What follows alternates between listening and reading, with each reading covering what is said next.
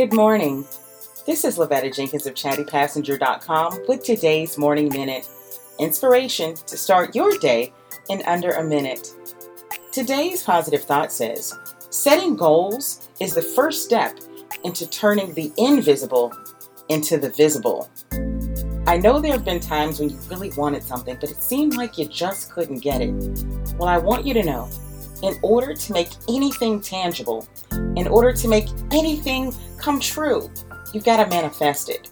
And one part of manifesting it is to put a plan in motion. You can't just say money is coming to me without having a plan to get the money. Listen, today I want you to think about something you can do to make your dream come true.